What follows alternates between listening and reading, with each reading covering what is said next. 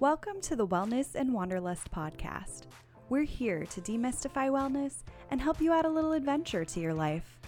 Tune in for a new episode every week where we'll hear from incredible guests and talk about ways to be happier and healthier in our new normal. I'm your host, Valerie Moses. Let's get started. Hi, everyone. I am so happy that you're here with me for another fabulous conversation. At Wellness and Wanderlust, we're all about helping you create your best possible life through small but mighty actions. I love being your host and getting to share with this amazing community every single week. So I want to thank you all for being here because this show would not be possible without you. Now, I talk about this a lot on the podcast, but one of the best ways to support the shows you love is to leave a rating and review on the podcast app that you're listening on. This helps us reach new listeners and really increase our impact. And I'm always so honored to receive your reviews. They mean the world to me. They mean the world to the podcasters who receive them. And I wanted to share the latest review we received from a listener in the UK. Now, this 5-star review comes from Lurpak, and I apologize if I'm mispronouncing your username, but our listener writes, "Really enjoy listening to this podcast.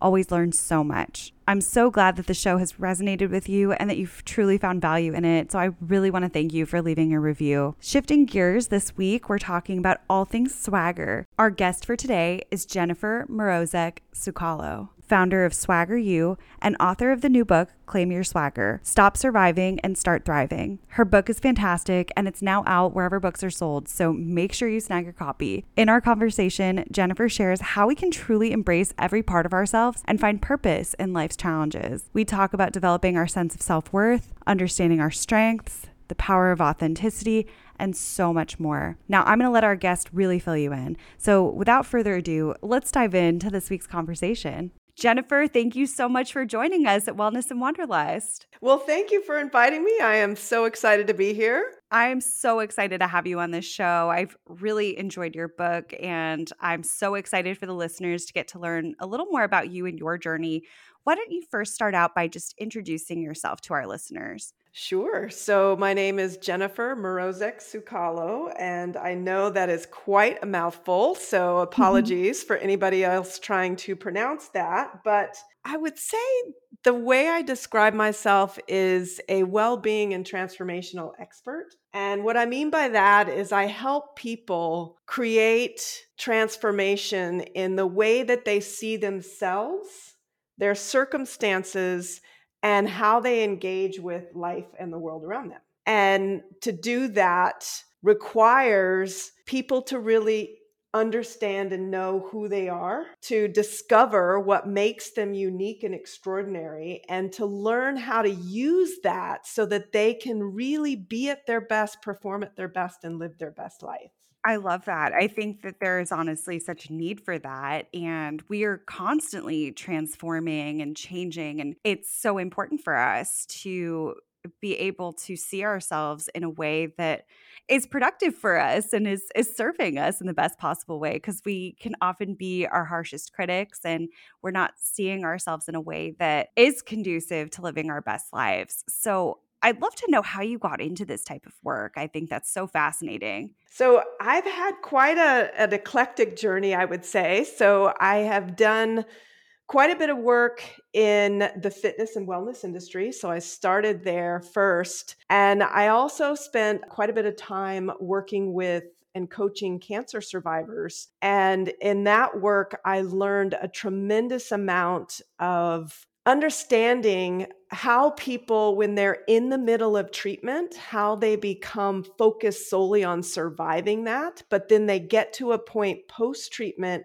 and they're a bit lost. They're fundamentally changed by that experience, and they really don't know where to go from here because they can't go back to who they were before because they're not that person anymore. So I learned a lot during that experience and my work with cancer survivors. I also spent over about 12 years working as a global leadership consultant and helping to design, develop, and facilitate experiential learning programs for leaders at all levels. So from aspiring leaders all the way up to the C-suite of organizations. And I was fascinated and loved watching how people learn and where the aha moments come from. And I wanted to take all of my experience and then boil it down into something that was attainable and approachable for people, and not just have it be for organizations that could afford to pay for my expertise. I wanted to make it readily available to people like you and me.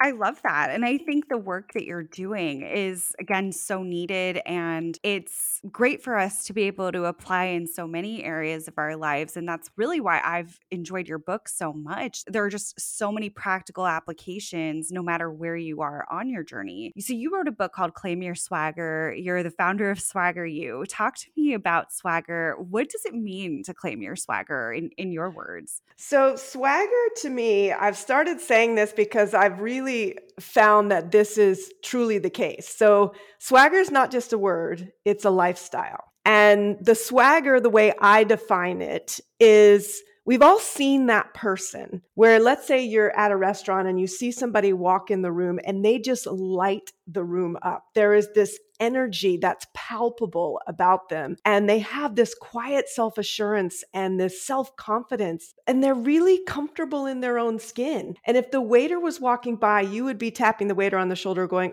excuse me, can I have whatever they're having? Because I want some of that, whatever that is. So swagger is when you really know who you are and are comfortable with who you are and love who you are, recognize how amazing you are, and are able to use those things to truly live your best life. And when you embody and you become and embrace that, you have that light. You do light up the room. I had somebody recently share with me when they first met me.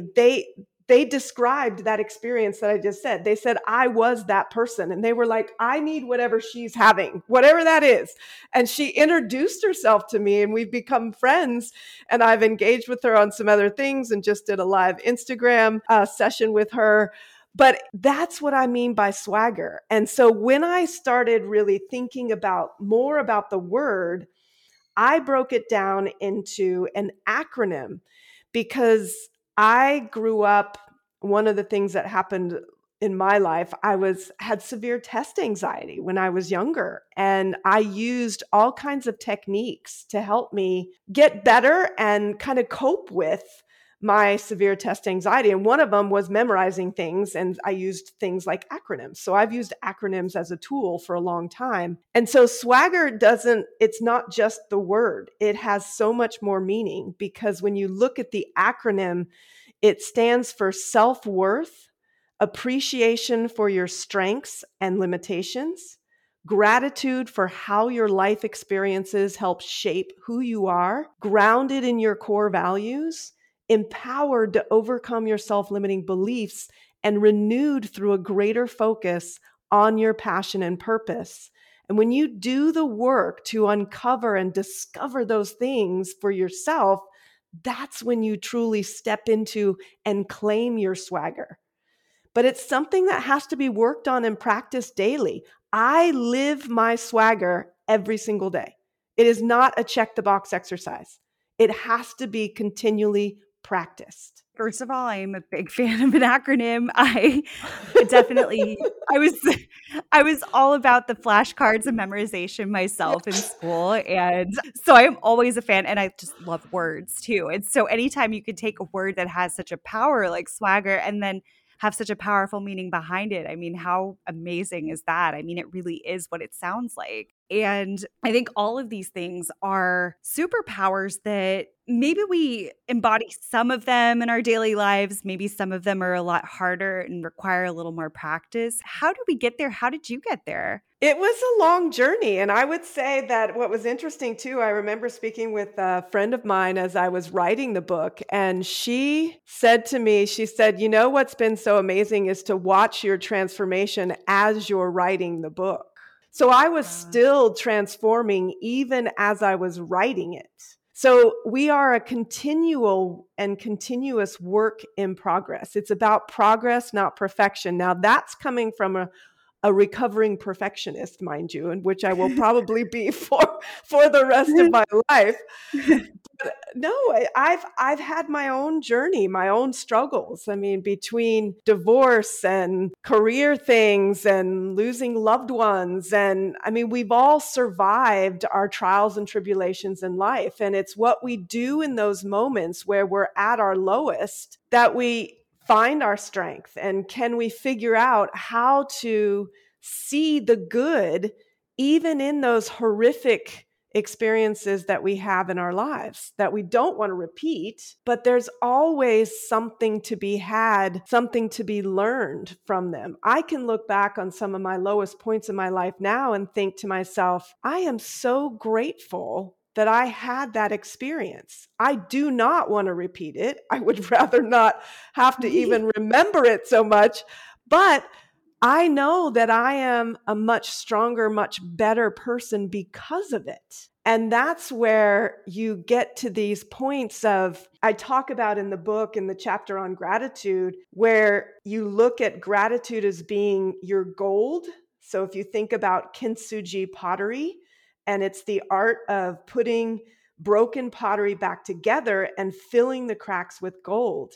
And if we think about gratitude for our experiences, the uniqueness of our experiences in our lives, even the ones that feel like shatter us, but recognizing that we can put ourselves back together. We can renovate ourselves, if you will, and become even better, even stronger than we were before, and even more beautiful when we fill those cracks with gratitude and use gratitude as our gold. And so I've had my own journey, ups and downs and sideways. And my divorce, I felt like I had a big scarlet letter on my forehead with a big capital letter D that said divorced, damaged, danger, whatever you want to pick one. And it's through the experiences that I had with people after that that helped me realize it wasn't a bad thing. It was actually a good thing. But it took some other people to help me see that.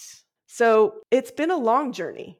And I write a lot about the different aspects of my journey and share those with the readers in the book, because I think it's important that people see that we've all had our journeys, and they may be different and they may look different, but we share some common understanding of pain and loss and suffering. And that makes us human. Yeah, it does unite us in a lot of ways. Mm-hmm. That chapter really resonated with me as well. I'm a big fan of Viktor Frankl's work, and I know you Yeah. referenced that in the book because somebody who's a Holocaust survivor who lost Right. family, and I can't think of many things that would be worse than what Mm-mm. he went through. And to be able to turn his life into something so purposeful and to be able to find meaning in something so dark and so devastating. I mean, how amazing that is, and then to be able to help others. And I know I've gone through times in my life where at the time, and I still sometimes I wish for my younger self that she didn't have to experience the pain that she went through, but knowing that some of the pain that I did experience led to some of the ways that I give back today, some of the nonprofit work that I do, some of Right. just the way I show up, that it brings me a sense of empathy that I wouldn't have had. And I like you, would never want to experience it again. I hope that I've moved on from that experience forever. We've done it, we've learned, but knowing that there is some meaning to be found from that is so powerful. Well, and I think you've touched on a couple things that I do talk about in the purpose chapter as well. And I think it really helps people when we can focus, instead of being focused on ourselves, but be focused on how can I be in service of others. That is where true transformation starts to take shape, because it's no longer just about you. It's about, what can I take from this? How can I transform even this whole experience into something that can be helpful, useful to somebody else? Because maybe, again, what I went through, while no, maybe life wasn't fair, maybe not necessarily that you deserved for the thing to happen or anything, but at least if I can find some meaning in it and help somebody, or maybe their situation will be less difficult, or they'll at least feel less alone, but that I can share That's that, right. that you can share that. Yeah. You connect with people and you realize you help them see one, sometimes they can just learn that, well, somebody else has gotten through it. What can I learn from them that maybe I can apply? And to your point, you're connecting with somebody on a human to human level saying, it's okay, you're not alone. And we've all gone through some things in life. However, yours might look different than mine, but we're still survivors, all of us, of something. Yeah, absolutely. And I think, again, just finding that purpose and really stepping away from, I think we sometimes find ourselves in a victim mentality. I had something happen. Oh, absolutely. Yeah, recently I was given a decision to make. It was a kind of a lose-lose situation, and I'm still a little bit bitter about it. I'm still very much in the healing process, but already I've been able to see, hey, these things needed to happen to propel me to the next step and to get me closer to what it is that I want in life. And I think when I can get quiet with that, it's a lot easier to cope with some of the changes that I've been going through. But I do think sometimes it's hard to get ourselves out of the fight or flight in those moments, or the freeze. And when we're really struggling with it, what are some things we can do to pull Mm. ourselves out and start to find that meaning? I think one of the biggest things we can do is taking an opportunity to stop and reflect, to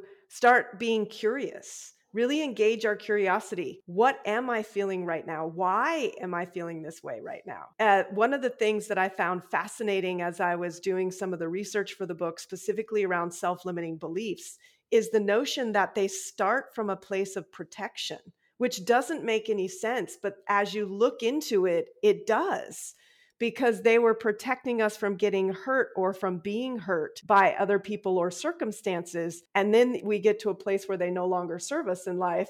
But to understand where they started from and that place of protection, I think really helps you have a different perspective on the self limiting beliefs. So I believe that stopping, pausing, taking moments to really think about what's going on. We move in such a fast paced world today. We're used to instant gratification, instant responses, and we're constantly moving from one thing to the next. And if we just forced ourselves to just stop for a moment and think and say, wow, what's going on with me right now? Why do I feel like everything's happening to me? And in those times when you can start asking questions, the right kind of questions can create profound and immediate mindset shifts. So, for example, I know you probably remember this example from the book. You can go into a negative spiral where you're just complaining about everything in life and everything's happening to me and it's horrible and life is awful and this whole thing.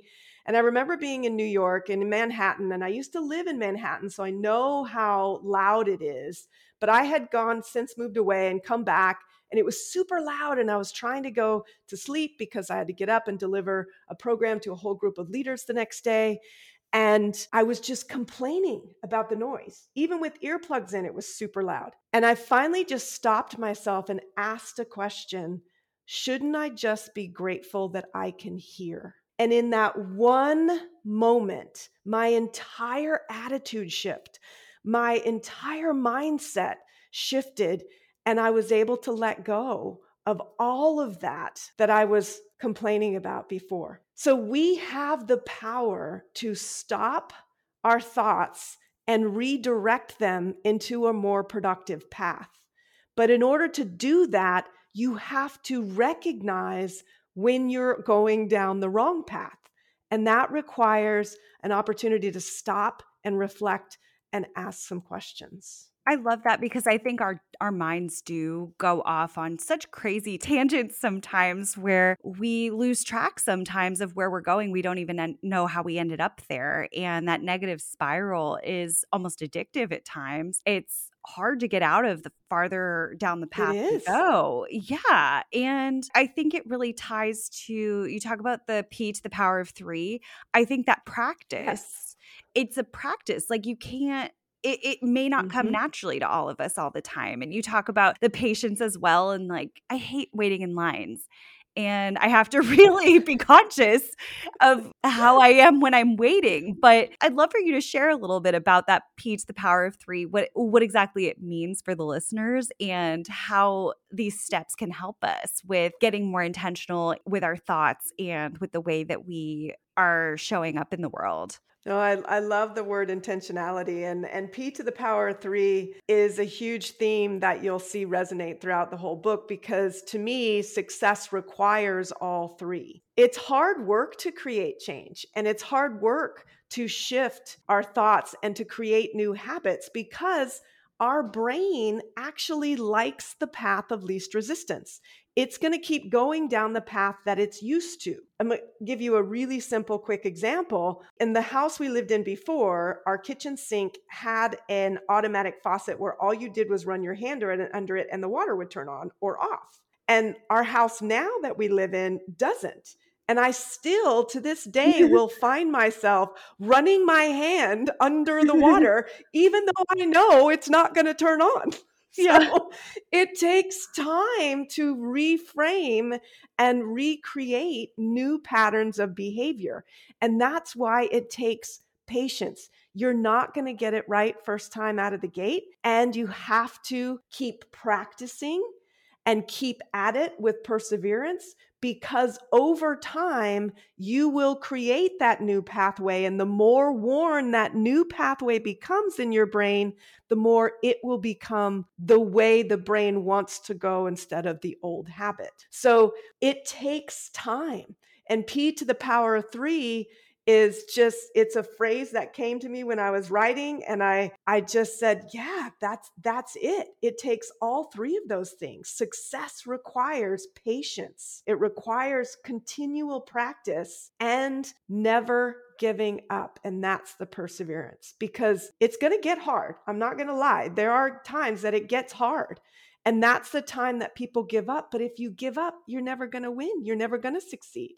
You have to persevere. So it requires all three of those to actually create transformation and change. I love that. And I think that patience, sometimes that's patience with ourselves too. It's not even just, Yes. And grace. yeah, Having a little grace with yourself, recognizing that, yeah, this is hard and it's okay. It's okay to not get it right away. yeah. I have needed to hear that. I've been trying to start telling myself that a little bit more. I've gone through some, I've gone through some recent changes that they weren't really my idea. They weren't what I wanted at the time. And now I found that it's so much easier for me to go through life saying, okay, how am I going to respond to this rather than I definitely grieved it for a while. Woe is me. And it was like for Mhm. sure. And I think I needed to grieve it. But after I kind of gave myself a shut off point to it at one point because I realized this is not doing anything for me anymore.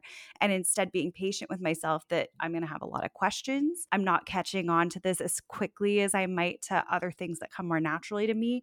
And it's okay. And it's going to take time, but it took me however many years to get to be as good as I was at what I was previously doing. Exactly. Exactly. And I think we forget that. We expect so much of ourselves.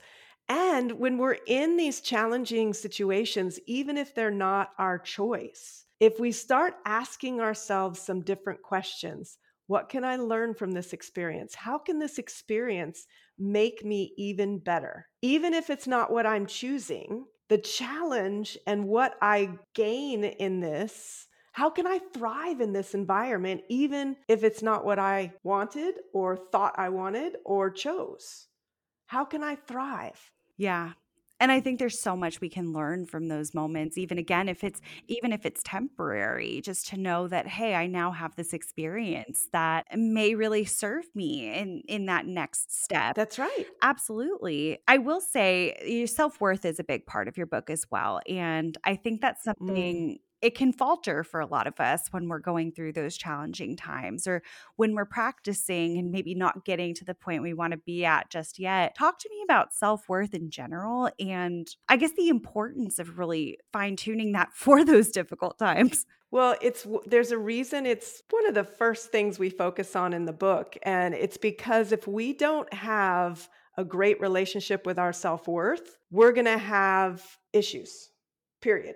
Like you might as well not even start with the rest of the book because that's such a critical part. And for years, I mean, I went through a time where I didn't like myself very much at all. And I remember a therapist that I was seeing at the time asked me the question, well, I haven't figured out why you hate yourself. I haven't figured out a reason to hate you. So why do you? So we can be really, really horrible to ourselves.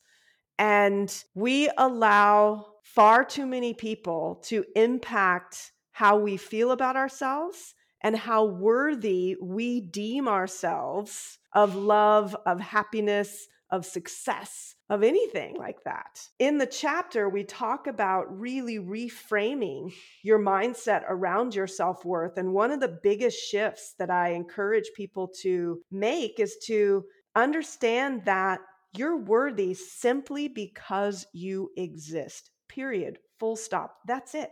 There are no conditions. And it's time to start decoupling our worth from what we do, what we have, how many friends, how many likes, how many followers, whatever it is. It has nothing to do with that. And the power comes when you finally get to that point and you can say, you know what? You don't get to determine what my worth is. Only I get to determine that. And that is powerful.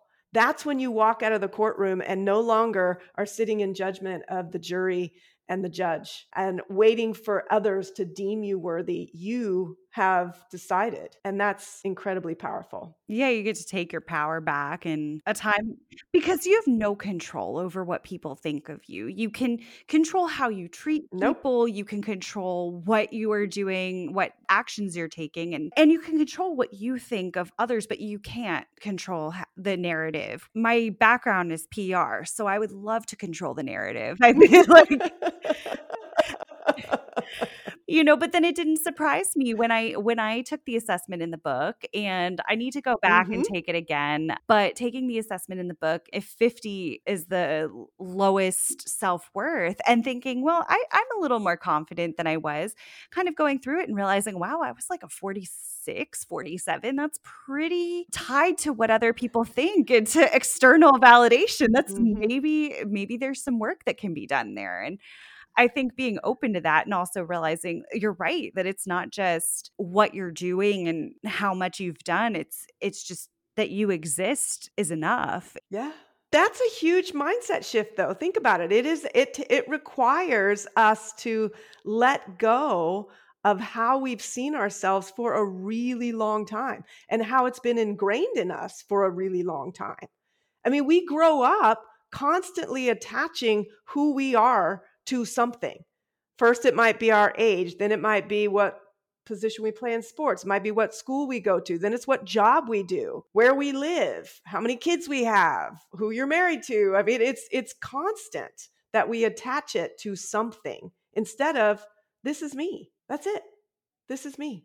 Yeah. Well, and I think when we're going through the really difficult times, that's so important more than ever to have it because it can really knock you off balance when something goes the Mhm. way that we don't want it to go, or maybe you're struggling in a career or toward a goal that you're working on. And I think having that higher self-worth is more important then than any time. But I think we also tend to struggle with it more than ever then too, because you're right. We identify ourselves as, hi, I'm Valerie. I am a podcast host. I am a blank and I do blank and not really who I am. What are your thoughts when someone is in those difficult moments or any exercises, anything we can do to really start to dig into that self-worth and start to improve the way that we think about ourselves and detach ourselves from the titles and the recognition? I think that's where it comes back to that P to the power of three again and practicing some of those. And really, sometimes it could be things like mantras. A mantra technique is really helpful. Or you can talk about asking questions, reframing of like affirming questions. So, affirmations or a mantra technique using affirmations or affirming questions. So, for example, I go through a series of mantras as part of my practice every single morning. And I say them to myself, believing them, not just saying them to say them, but literally believing them until I feel an absolute shift in the energy in my body. So there are also opportunities to do things like affirming questions. Why am I so great at certain things? Why am I always so good at landing on my feet regardless of the situation I find myself in? When you start asking yourself those types of questions, you're telling your brain that you're already good at it and you're already going to get out of whatever you're in. And so you get to determine how you think. And when you know that, you can create those shifts no matter what state you find yourself in or how low things get. You can choose how you think. I think that that's such a great perspective to have because, again, we just let our brains go. We're in that stream of consciousness. It's just kind of going off and doing what it will. We think our brains control us, but we forget that we actually get to tell our brain what to think and how to think. Yeah. It's like it's its own living thing up there by itself, and we forget that, wait a minute, it's all connected. I struggle with that so much sometimes because, yeah, I really do sometimes feel like it's this separate entity and it's not. And I know. if I can really I mean, I think it can be really great to do the automatic writing and just let our brains go and see what comes out and look at things that way, but Mhm. being conscious of it and kinda taking that time to reflect on it. We can't just let our brains run wild, and I had someone on the podcast about, I wanna say a year and a half ago, who talks about that inner narrator that we have and to fire that narrator, Yes. and just the how unreliable it is and the information it gives us is so biased, and it's you would never allow it for a research paper or anything like that, but we accept No. everything as gospel, but it can be so mean, it can be so judgmental and just flat out wrong. Exactly. And we wouldn't allow what our inner dialogue, what we say to ourselves, we wouldn't allow anybody to say things like that to the people we care about. Absolutely not. Mhm. And that's why when I in the chapter on self-limiting beliefs, I call that our self-limiting beliefs are uninvited guests, and we have to learn to put them on the do not admit list. They're no longer welcome. Yeah, they're definitely not on the guest list, and they're not. I mean, it's almost like like you have to block them sometimes. You have to just you would block a person like that in your phone or on your social media if they were talking to you that way. Completely, completely agree. You would not tolerate that from anybody else. And so we have to, again, starting to become aware of when this inner narrative shows up. Why is it showing up? Starting to be really engage our curiosity so that we can, the better we understand where these things happen and why. Where did this originate in my life? Did it start way back when I had a bad experience with friends or family or whatever it is? Understanding where they come from helps us better manage when they show up, but also what do I do when they show up and how do I choose to not go down that same path every time that trigger presents itself? Yeah, and I think that awareness really helps us to get to that point. If we're not aware of it, then we are letting it just kind of again go down that rabbit hole That's and right. go wherever it wants to go. That's right. You have to start recognizing when these things are showing up and what's happening in your life during those times so that you can start to recognize your triggers and what's causing you to go into that rabbit hole, if you will. Yeah. Now, I'd love to know as well on a positive note, our strengths, I think, play such an important role in shaping whatever it is that we want to do and how we're living our lives. And I think sometimes it can be really easy to forget what those strengths are, or if we're making any kind of pivot in our lives too, just figuring out where am I strong and how can I continue to grow in that respect? And I'd love to know how, because strengths, understanding them, that really is an important part of that swagger. What can we do to uncover our strengths and start to find meaning and purpose there? That's a great question. And appreciating your strengths and limitations is incredibly important because we're born with what I like to call our greatest hits, our talents. We're all born with certain things that we're naturally good at. And in that chapter, we dive into what Gallup has spent years, decades studying, which is strengths and how people perform better when we focus on what we're naturally good at and complementing that and harnessing that and turning it into strengths and what I even call superpowers over time and managing our limitations. But we've grown up. I mean, if I asked you the question and you got all A's on a report card and one F, where would you naturally draw your attention? Definitely the F. Yeah, Yeah. because that's where we're conditioned, right? And over time, we have been conditioned to look at shoring up our shortcomings, if you will, our limitations, instead of really focusing on and harnessing our strengths.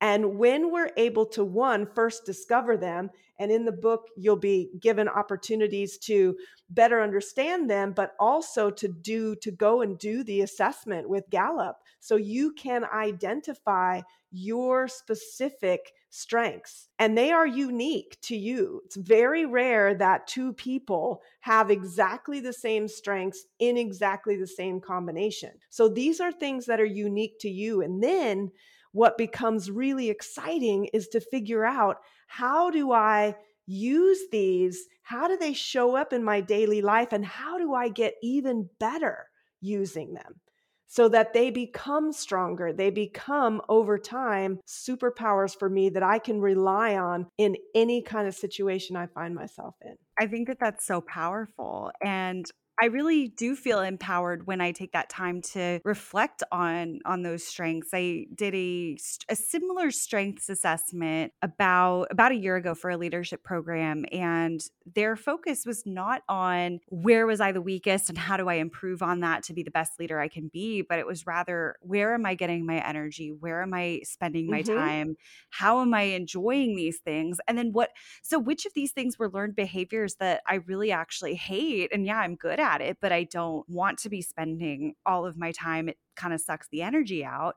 What are the things that I absolutely love that I'm just not doing and not thinking about? And then what are the things that I hate, I'm not great at, it takes a lot of work? And instead, kind of shifting your thoughts to, well, maybe this is something that I delegate. Maybe this is something I can outsource. Exactly. You don't have to be perfect in everything. Yeah. No, no, completely agree. Absolutely agree. And it's much more fun. And in that chapter, I go through a similar understanding of, you can start to recognize when you're really using your strengths, when you're in flow, when you're finding these moments of brilliance, when the time just goes by and you don't even realize how much time you've been spending on a particular activity. And so those are kind of clues to when you're tapping into and using those things that you're naturally good at. And to your point, we do, Valerie, we actually can get really good at things even if we don't like them. And it is important to pay attention to the energy we have when we're doing certain things, because those are clues. When we are doing things that come naturally to us, chances are our energy is quite high during those activities because they're easy, we like them, and we like to do things that we're good at and that come naturally and that we don't have to work super hard at. So it's important to understand those and to know how they show up. And the other thing that I think is really critical about that is, an overplayed strength can actually work against you. So it's important to really understand your strengths, how they show up, and enlist people to support you in identifying when you're maybe overusing some of your strengths. Yeah, because I think people can be a lot more objective about that when they're people that care, but that are able to look at it from more of a not critical in a negative way, but in a like an from a constructive perspective. And something that I really related to in the book too. You identify as an introvert. I do as well, and it's something where Yes. I host a podcast. I've done public relations and community relations, so it's a very outward facing role.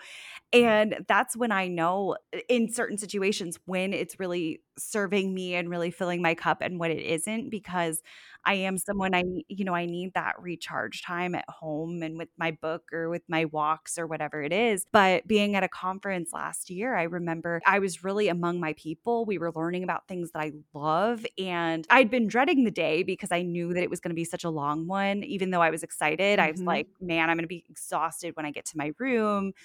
And I Exactly. I got back, I was calling my family, I'm like, "I had the best day." They're like, "It's 10 o'clock, like, you should be winding down." And I was so excited, and I'm like, "Okay, so I must be doing something that I really should be doing." It's the right like, it's actually a place that I feel that I belong and that I'm exercising the strengths that I enjoy and around people with a Yes. similar mindset or with complementary mindset. Because yeah, as an introvert, I mean, I can feel the moment when everything is drained and my social battery is run out. It's like, okay. And I'm sure you can relate Time's to that. up. Yes.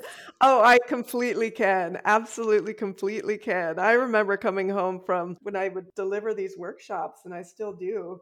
There was one that I had 2 days in a row, a single day workshop, different set of leaders each day. And just, I got home and I remember my husband looking at me and he didn't even talk to me because I couldn't talk. Like I was just completely drained. He just Mhm. handed me a glass of wine and sat me on the couch and just said, "There you go." Because I had nothing left. I was just completely depleted. I couldn't even articulate a word. Nothing could come out of my mouth. I just needed to recharge my batteries. And but I think the other thing that's interesting about what you said, Valerie, is that probably another aspect of what was happening when you were at that conference is you were also probably tapping into something you were very passionate about. And when you Mhm. combine the passions with the strengths, that's when you see those sparks get created, and that's when magic happens. So it's how can you start to really pay attention? And that again goes back to being curious, going back and reflecting on that. What were the things that I loved most about that experience? Why? Was it the people? Was it the learning? Was it that? Those kinds of questions and reflections can start to help you really pinpoint what your passions are and how do they connect with the things you're naturally good at and your strengths. Yeah, and I think it really is so empowering again because we try to mold ourselves into whatever it is we think we need to have. And I know as an introvert, and maybe you can identify with this too, I feel like so often the leadership traits that we see in corporate America are I think they're very male driven. I think that it's a very specific, very dominant, like traditional role that we see. And so it can be a little bit of off-putting when I think, well, this is a little bit more my personality. This is a little bit more how I relate to people, how I can adjust to situations. And I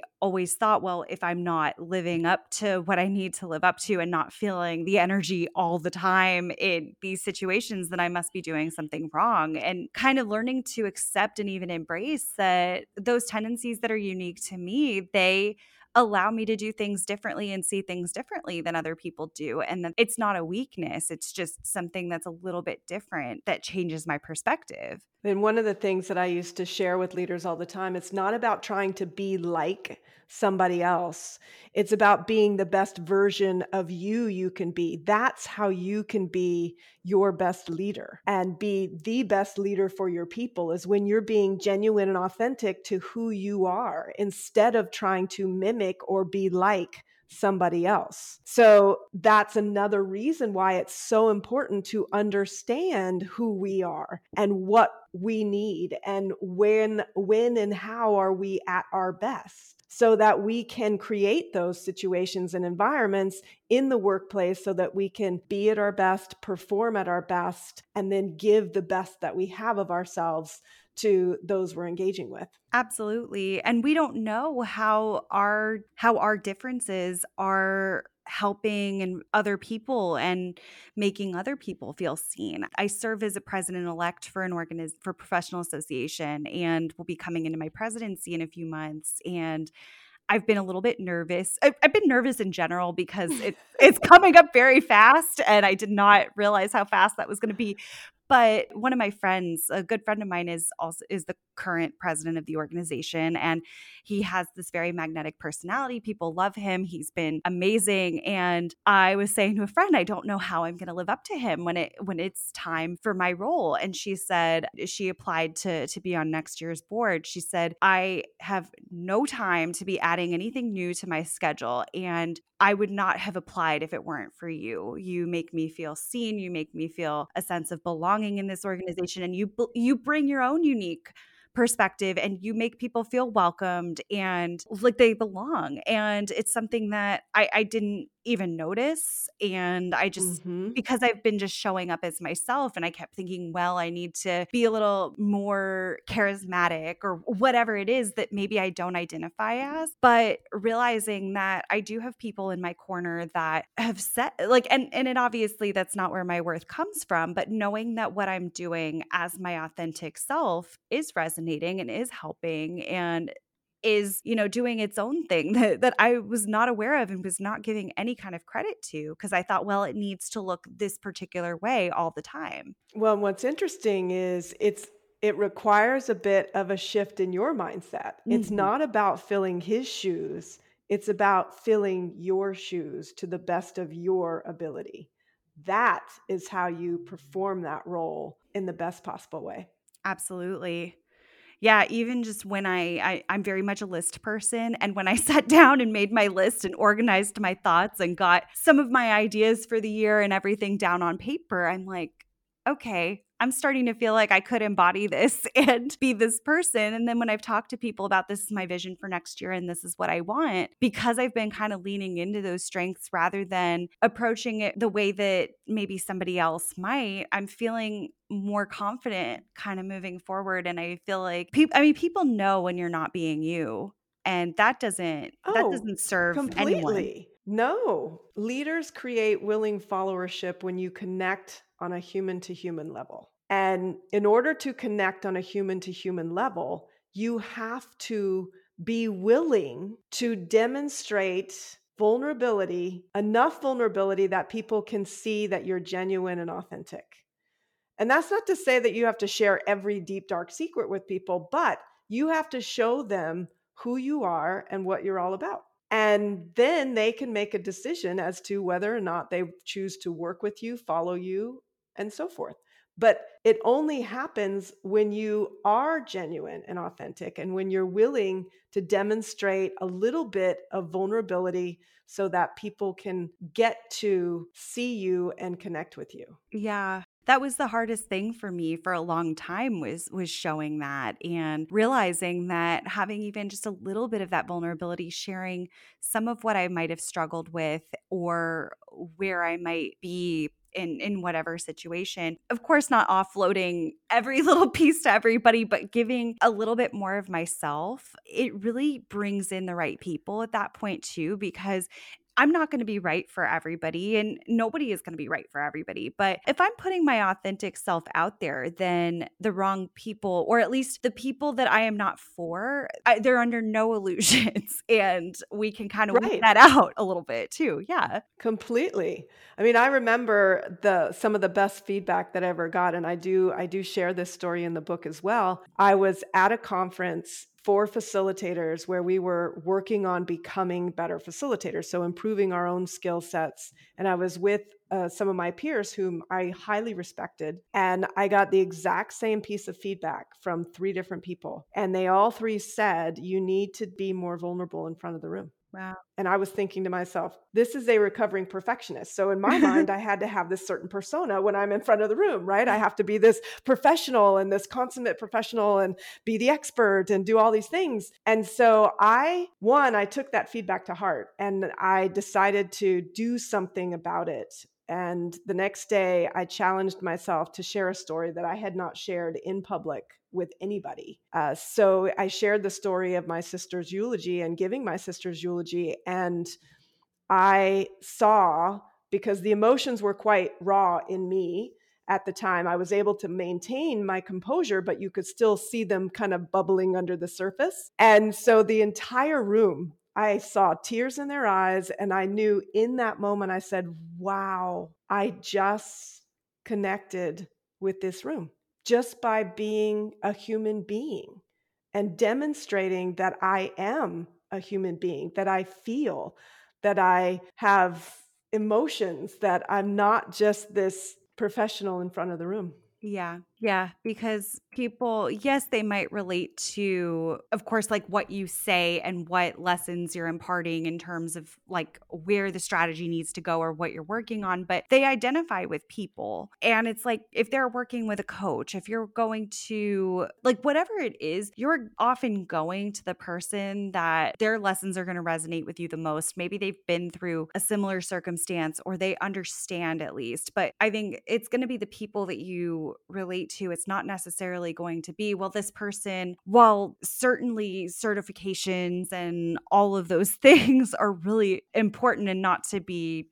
taken lightly. That's not where they're going. Like, yes, you might have whatever expertise, but they're coming to you ultimately, oftentimes, for who you are. And yeah, and the connection they've made with you. And Yeah. when there's a strong connection, that's where you really can create amazing transformation. And you can really help people because they're open to it because they've developed that connection with you.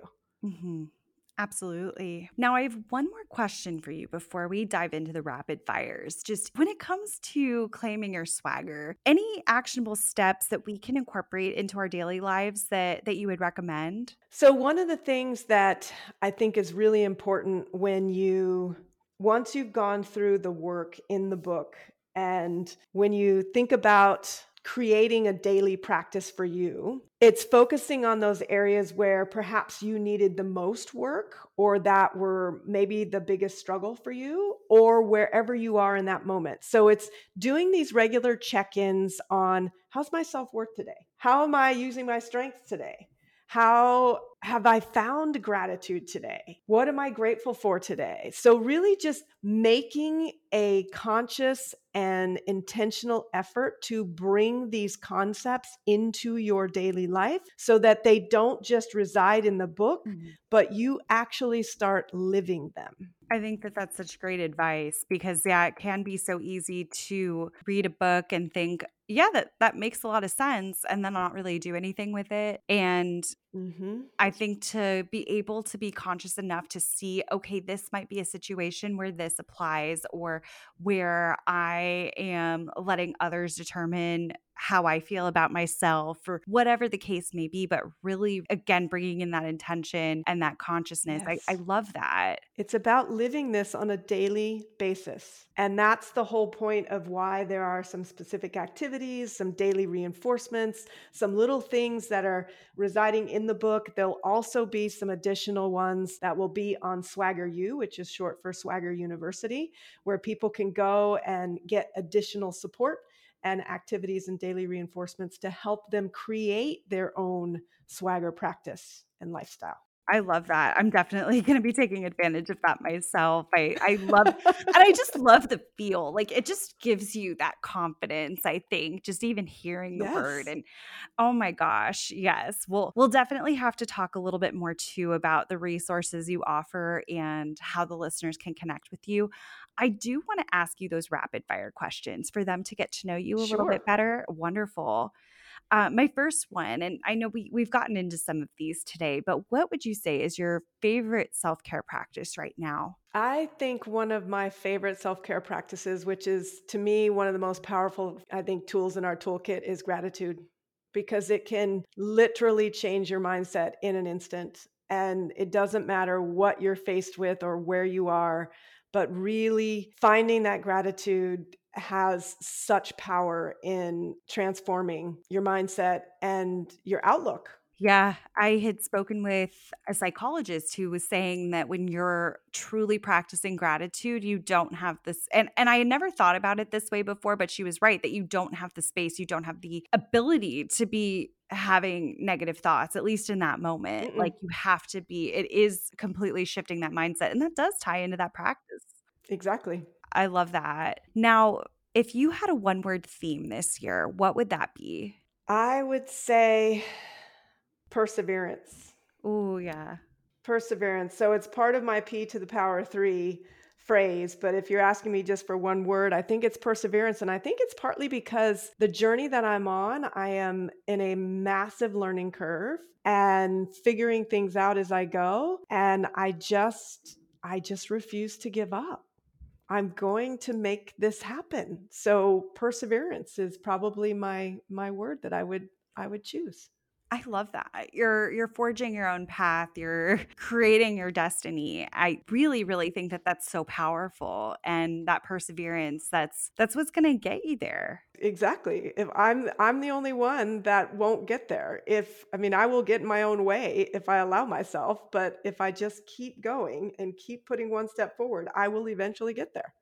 Yes. Oh, that's a great, great word, and I love the whole P to the power of 3, but that might be my favorite of the 3.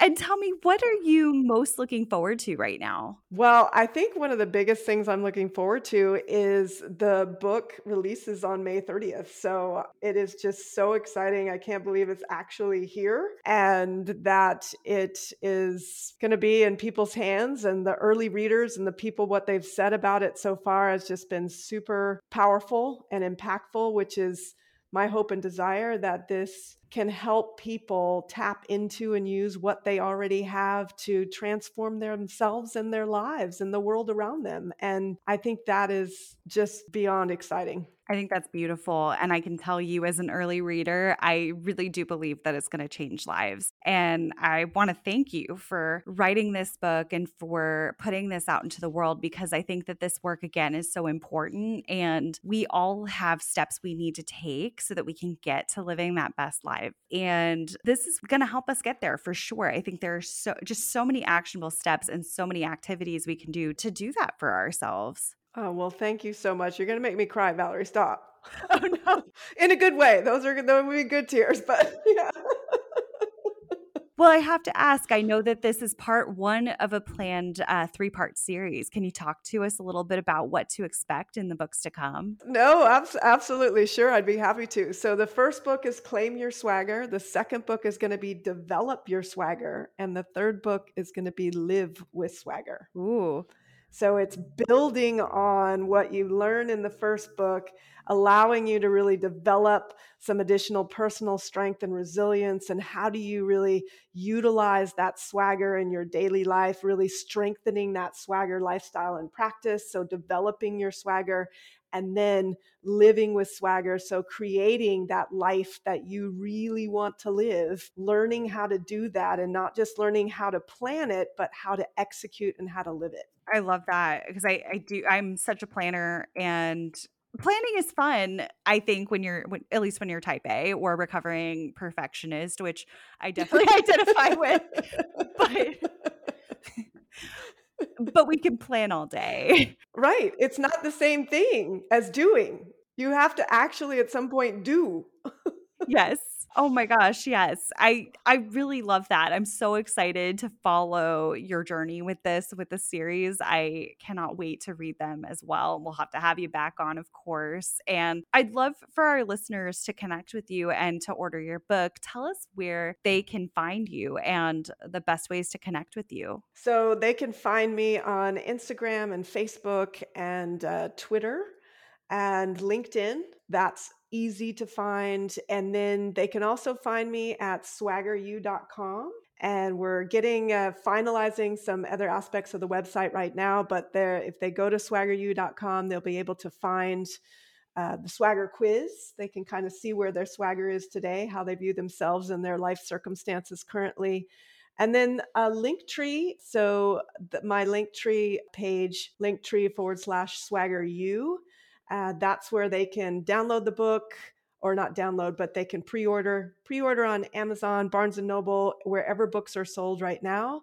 But they'll also be able to find additional links to some of my latest media appearances and my latest articles and some things that I've done recently there as well. Wonderful. I'm going to make sure to link all of that in the show notes. I am so excited to keep up with your journey and just to see what's coming next for you. And I just highly recommend the book to anyone listening here today. But I want to thank you for the work that you're doing and for coming on the show and for sharing your energy and your experiences and expertise with us. Valerie, thank you so much. It has been truly an honor to speak with you today and to your listeners. And I just hope that there was some value to what we talked about and that it touched somebody's life today. Thank you all for tuning in this week for our interview with Jennifer.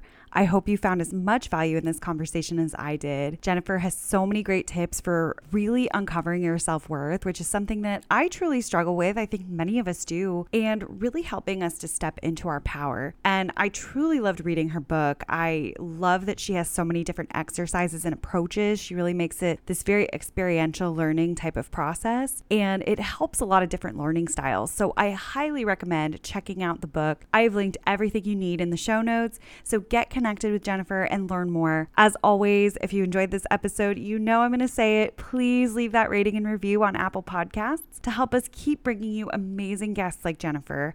If you have a topic you'd like to see in the future, please feel free to drop me a line at Wellness and Wanderlust blog on Instagram or at Valerie, Valerie, at wellnessandwanderlust.net via email.